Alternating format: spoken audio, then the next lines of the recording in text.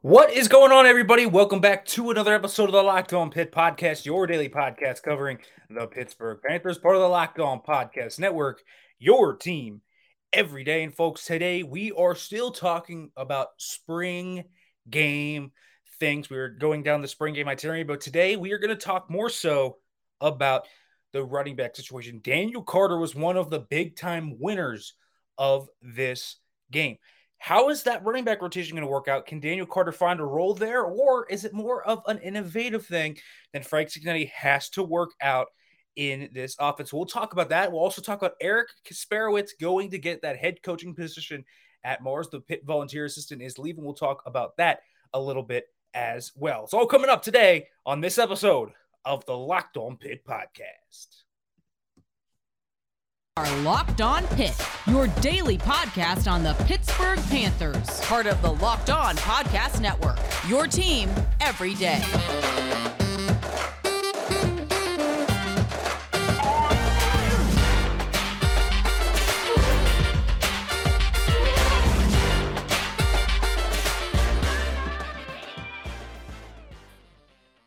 Welcome back to the Locked On Pitt Podcast, everybody. As always, thank you for making the Locked On Pitt Podcast your first listen every day. Always appreciate that. If you are watching this on YouTube, make sure to like, comment, subscribe, turn on the notification bell, do all that great stuff. If you are listening to this, make sure to leave a review, give feedback. As always, this show's not as good without hearing what you guys want to hear about and give me some feedback on what to talk about overall.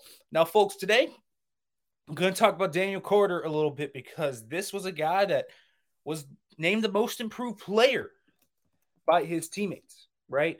An absolute stud in terms of what he did this week. And so I look at what he did both in that game, and then I look at also what the guy did overall in the spring and what you've heard kind of creep out. And it's hard not to be a little bit excited about what he did, and what he did rather, right? And so when you look at what I would feel is someone that is extremely talented but hasn't been able to carve out a role, I think Daniel Carter would come to mind. You know, big dude. I mean, 240 pounds essentially. I mean, the guy is huge for a running back. And that's why he played a little bit at fullback last year. He's 5'10", 240. And so certainly at that, this is a guy that has obviously been type of this power back type. He's an old school Pitt type, right? You look at the Quadriolisons, going back there, James Conner, like these type of guys, like that is who he is. And so I look at what, he brought to the table, and I saw a guy that's very similar to what I thought he would be. A very physical guy, but he's quick for his size. He's just a tough dude and a very tough player to go up against and bring down. And that's always what's been so fun about watching Daniel Carter, even if he's just been a fullback or whatever he's been. You know, he was the fullback last year, and he did really well in that role.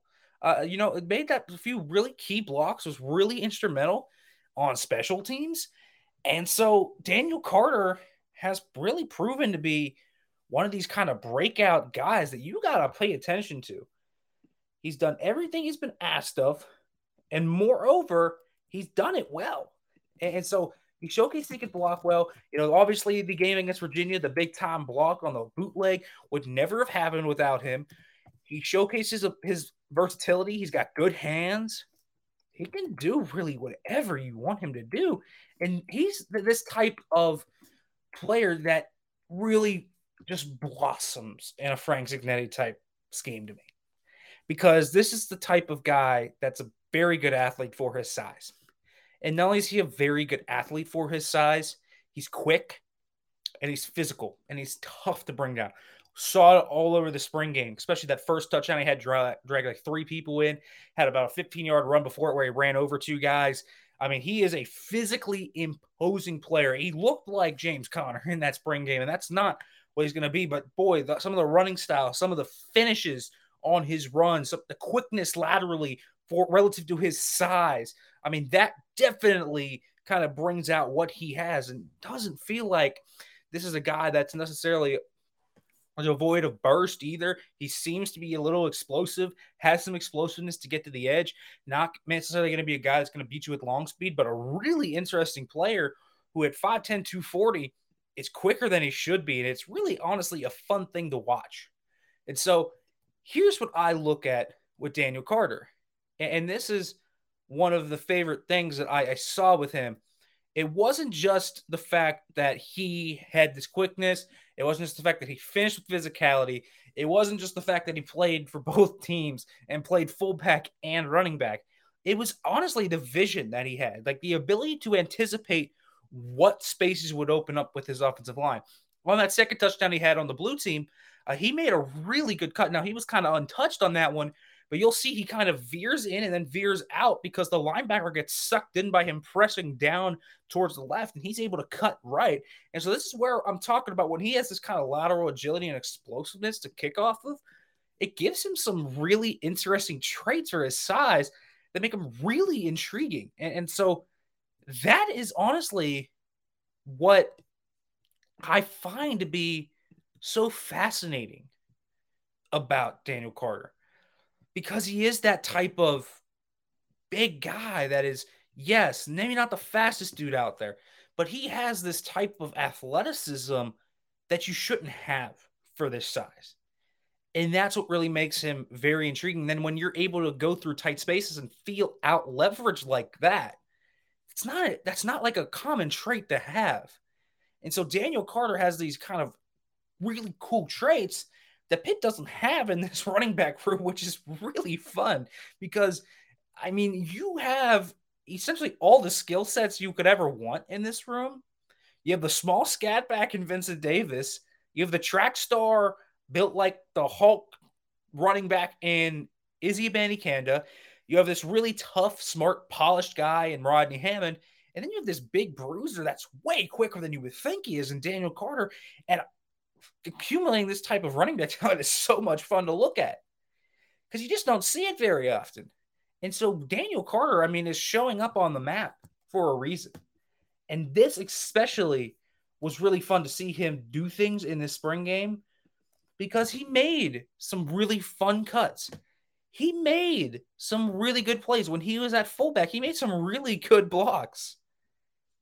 There was so much to look at in terms of Daniel Carter, and it was so much fun to watch those traits kind of blossom, and everything that he did was really fun. Running different types of rushes, being physical, being very willing to do whatever he wants.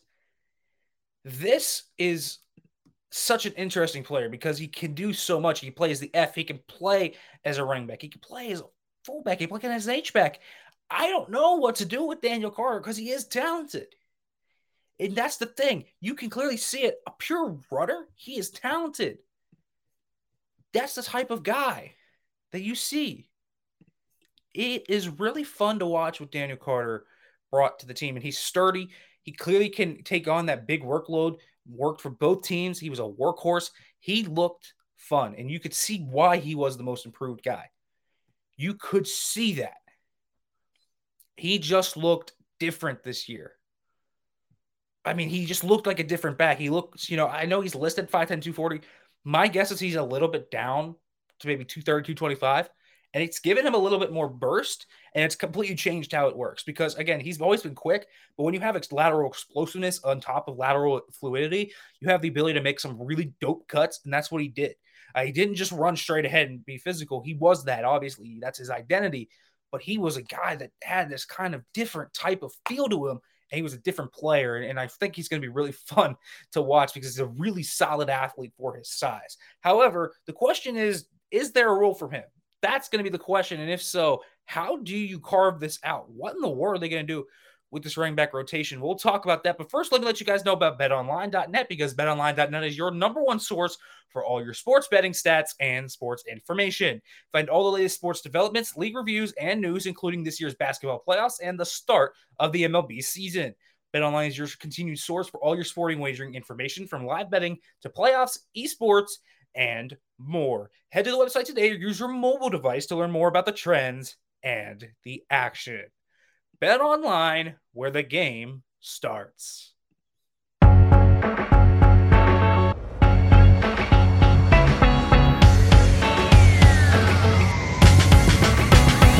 back to the Locked On Pits podcast, everybody. We continue to talk here about Daniel Carter and his big-time game in the spring game. So the question now becomes with Daniel Carter is, how do you find spots for this guy? Because this dude clearly is talented. And he had a great spring game. And it seems like he did everything in his power to become a mainstay in the rotation. That was the big thing. Could you somehow get something going in the rotation for him? And he is trying to force his way in there. I don't think he can do anything else. And so here's what I kind of see them working out as. Because you have Daniel Carter, who just looked like a monster. And I know that they have three really nice running backs. And I really like Hammond. I like Vincent Davis. I like Izzy Abanikanda. I can't say without, the right conscience that you can't find a role for Daniel Carter in this offense. Like, you need to find a role. You need to, as far as I'm concerned. And maybe it's that hot hand philosophy where you kind of go with whoever has that hot hand. But working in 4 different running backs is always a really tough ask, because you don't want to ignore the flow of the game. And by that, I mean, okay, if Izzy's running well, you don't want to ignore that. Okay, if Vince is feeling it, you don't want to ignore that. If Carter and Vince are feeling it, you don't.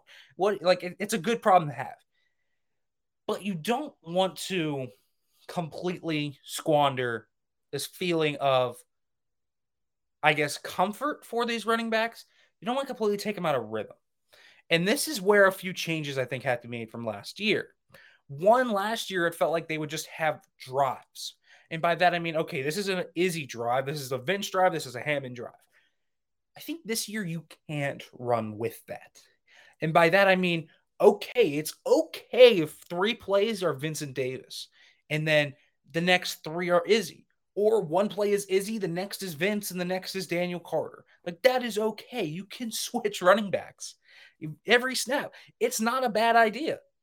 If that's how it's best utilized, that's how it should be. And that may be what it is this year. Because Daniel Carter has to get a role. And I can't say this. It's not going to be easy for him to get a role outside of his fullback, H-back duties. He'll definitely have a role in that capacity. There's no doubt about it. They're going to run offset eye. They're going to run I. They're going to run H-back stuff. He'll have stuff in this offense. He'll have the opportunity to be a pass catcher. He'll have the opportunity to be a blocker. He'll have an opportunity to be a short yardage back in that regard. But here's the thing about Daniel Carter is he needs to be more than that. This is not George Aston. George Aston was a phenomenal blocker with good hands, but he was pure fullback. You weren't, if you put George Aston running back, he wasn't going to give you that productive stuff. Daniel Carter's not. He's going to be a good runner. So you got to make him a running back, fullback, H-back hybrid. And it's a really interesting type of player to have because there's just not many guys like him anymore. Like, name the people you can say that work fullback, H-back, and running back. I mean, the list is very small even in the NFL. We're talking about like Kyle Juszczyk. I mean, we're talking Juszczyk and maybe, I don't know. There was a guy that played for Maryland that's named Chig Okonkwo, who kind of had the same idea, who was a tight end, H-back hybrid, but he wasn't a running back. So I don't even know. He'd be such a unique player. He'd almost be a one-of-a-kind type of player to me in terms of what he could do. It's just this big back that is a really fascinating player, and you got to find a role for him as a runner to me. I mean, he's just too physical. He's just too gifted, and he's too much of a mismatch with the ball in his hands to not get it there. And so you have 3 good backs there. I get it. And, I think they all deserve playing time. I think obviously Izzy Abanikanda does. The question with him is always going to be, can he improve in pass pro? Vincent Davis does too. If with the wide zone scheme, no one, and I mean this, no one is gonna benefit more from the move to the wide zone than Vincent Davis. He's going to be a lot more efficient this year with his runs. He's going to be outside the tackles. He's going to be in space. And what else would you want him to do? There's even a possibility to me, if they really want to get creative, where they could go pony here and 2 running back sets with the ability of Vincent Davis to work out of the backfield. He's a really good receiver. He hasn't been utilized in that type of heavy kind of system as a true receiver, but he has always been a really good receiver. He's always really been good in space. So who's to say you can't move him out into the slot a little bit? Because I think you could. I think he has those type of routes. Now, you would have to take a receiver off the field for that, which is the downside. But that's an innovative thing you could do. Daniel Carter has to be used somehow. Rodney Hammond, how are you going to use him? Is he improved in pass pro? Is he the question about Hammond is going to be this year. And I specifically say this year because I could see this year being a year where Hammond doesn't get a ton of playing time, which sucks. But just because of the emergence of Daniel Carter and the veteran stuff that Vincent Davis and Izzy Abanikanda do, if Rodney Hammond is not more than just a pure runner and just that, how do you kind of use him? I mean, he could be a closer, but so could Daniel Carter at this point. So Rodney Hammond's kind of the interesting guy here is, okay, what have you done this offseason?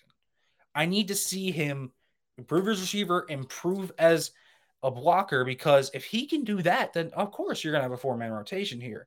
But Daniel Carter has to have some type of role. He has to have some type of role. There's no question. And I think the interesting idea of putting him and Vincent Davis on the field together is such a fascinating one at that. Because this is one where you really look at the room and it's an embarrassment of riches, which is, again, a good thing to have, but you got to find a way to utilize that. And one of those ways is to not give just one thing where you say, yeah, okay, he's only going to run 2 drives today, and this is going to be a Vincent Davis drive. No. You got to switch these guys out. You have to make sure that you go and say, okay, 2 plays for this guy. So what? We are not making it a drive for one specific running back. There is nothing bad about switching out your running backs crazily. You can have a specific 3rd down back. You can have a specific short yardage back, yes. But there's zero reason to go, this is an Izzy drive, this is a Carter drive, this is a Hammond drive, this is a Davis drive. Zero reason. So rotate these guys much smarter, rotate them in a more strategic manner, and make sure they have that even playing time so you aren't worried about someone getting malcontent. You want to try and get as many guys on the field as you can, and if it is for the best, I think that it is here because they have so many talented running backs, and in different matchups, you're going to have different things. So if their team is smaller and they try to play with smaller linebackers or bring a safety down the box, maybe a 3-3-5 team, maybe you go with Carter because he's bigger and more of a mismatch. If it's a team that's a little bigger and you think maybe you got a quicker guy, Vincent Davis could be someone that could be a mismatch.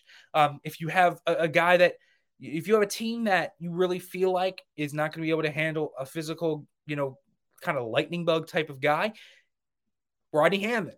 If you want the track speed, it's Izzy. There are so many different ways to breed this running back room. It's such a talented running back room that I think you have so many different things to work through. But I can't see a scenario where you do not somehow give Daniel Carter a role after what he showcased this spring. I think he has earned it. I think he's done everything you have asked of him, and he looks really, really good at this point. Now, folks, I do want to jump over to Eric Kasperowicz, but first, let's go to a quick break. All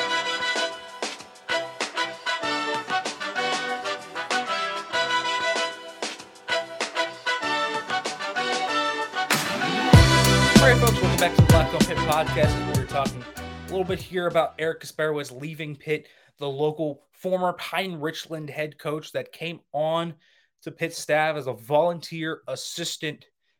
And I think that there are some interesting angles to take from this. I know that some people were wondering if Kasperowicz would maybe get a coaching job, like proper coaching job with Pitt. But I don't know if he was ever about that life. If you know what I mean, I think he enjoys teaching. That's all what I've heard. I think he enjoys that part of the high school grind. And so it never always made sense to me that he would get a job there because I'm not sure if that's what he wanted. He wanted to be coaching high school ball. If it were up to him, he'd be coaching Pine Richland right now. So that's always been an interesting angle. But clearly, he had a pretty big impact on this team. Was a big time volunteer guy. Was on the sidelines. You always saw him last year, and he consistently was with Kenny Pickett going over film. Was consistently with the quarterbacks trying to, dissect things. He was always trying to figure out things that he could help. And he would work with different groups and he would be hands-on. He would be the type of guy that would 100% be hands-on. He was a big impact. And for a volunteer assistant guy, you felt like he had some significant sway in there. As that local guy completely had plug-ins to the WPIAL recruiting area, so also can offer counsel to Pat Narduzzi, Carlos, Ovco, like all these guys that you look at the recruiting side, Graham Wilbert, those guys, he can offer counsel to them about that. Felt like a volunteer assistant that was so much worth it for Pitt in this ACC championship year and could offer just a little bit more juice than, say, many other volunteer guys could because he was this type of dude. But let's look at, say, now that he's at Mars. And this is something that I could see ending up being something that's interesting for Pitt. Because now that you have someone that was on your staff during the ACC championship season that is a head coach in the WPIAL, a head coach that has been proven to be able to produce multiple D1 guys, the name Kasperowicz, here's the first thing. The name Eric Kasperowicz is 100% going to attract talent to Mars School District. If you are a football guy and you really want to play at a high level, you're going to go to a few places. And there are a few places in that area, the Pine Richlands, the North Alleghenies, the Central Catholics, the North Catholics. There's now Mars. I mean, that's going to be real. He's going to be able to attract some guys that really want to go to the next level with football because he's proven to be able to do that at Pine Richland. Look what he did for guys like Phil Jerkovich, Andrew Kristofich, all these guys that have gone, Carmody, like all these guys that have gone D1 from Pine Richland over the past few years, and not just D1, FBS. He's also had guys that have gone to the Ivies, guys that have gone to those FCS schools. He has peppered the map with Pine Richland talent, and those guys are going to be able to get scholarships. And so Mars is going to now come in, and they're going to be an attractive destination for some of these guys. And so some recruits are going to be coming out of Mars, and they might be Pitt-level recruits. And now you have the most dramatic in with that staff. And a staff that has promised and has promoted growth among these young men in the past. This is something Pitt can use in the local game. Because if I expect, like it will in a few years, where Mars starts to become a factory of producing guys, you have a guy that has worked under Narduzzi for an entire season. An entire season now coaching there that is potentially producing this talent for the next level. And Kasperowicz is a phenomenal coach. Eric Kasperowicz is a great coach and is a great mentor. And I've only heard good things about him. And so I really think that this is a guy that could really end up being an instrumental type of player in the local recruiting ground for Pitt. Because he does produce such talent. And he's going to be able to foster these kids and the growth of them. And Pitt's going to be right there in that radar. And they're going to have the most dramatic in out of any school. They're going to have more ins than Notre Dame. They're going to have more ins than Penn State. They're going to have more ins than WVU simply because of the Kasperowicz connection. And that is something to look forward to. That is something to know. That's something to really highlight as something important. And so, with the way Mars has blown up in recent years too, it's big time. It is honestly kind of big time in terms of that, because he's going to be able to coach some really good players here. With it being such a burgeoning place, Kasparowicz is really going to be able to make his mark as he sees fit on this football team. And so I look at overall the impact. Pitt is losing a really solid volunteer assistant, which sucks, but they're also gaining this type of in recruiting and local recruiting, and what a hire for Mars. And so I think it's such a great hire for them, but it's also such a great in for the Pitt program in terms of what they're going to be looking for. So I think this is 100% something that you look for as a positive for Pitt. I think Kasparowicz could do some really good things, and he could have an impact on WPIAL recruiting in the Mars to Pitt pipeline. It could become a legitimate thing with those connections between Kasparowicz and Pitt. Now they are strengthened, they are strong. He knows what it's like to work on a Patton Newsy. He knows what the culture is like. He knows what the development system is like. He can speak to everything from personal experience, and that is something I think that is really going to help Pitt if he does what I think he's going to do in Mars and build something really special over there. All right, folks, tomorrow we'll talk a little bit about Shane Simon, those guys, as well as the linebacking core. But we will also talk a little about WPIAL recruiting. Rodney Gallagher, Tamir Robinson, can Pitt land the WPIAL guys this year in the 2023 class? We will talk about that. John Garcia Jr., Locked On's recruiting insider, will join us to discuss those guys, how the recruitment is going, and overall what they are feeling. So all of that is coming up tomorrow on Locked to Pitt, folks. As always, thank you for listening. And as always, hail to Pitt.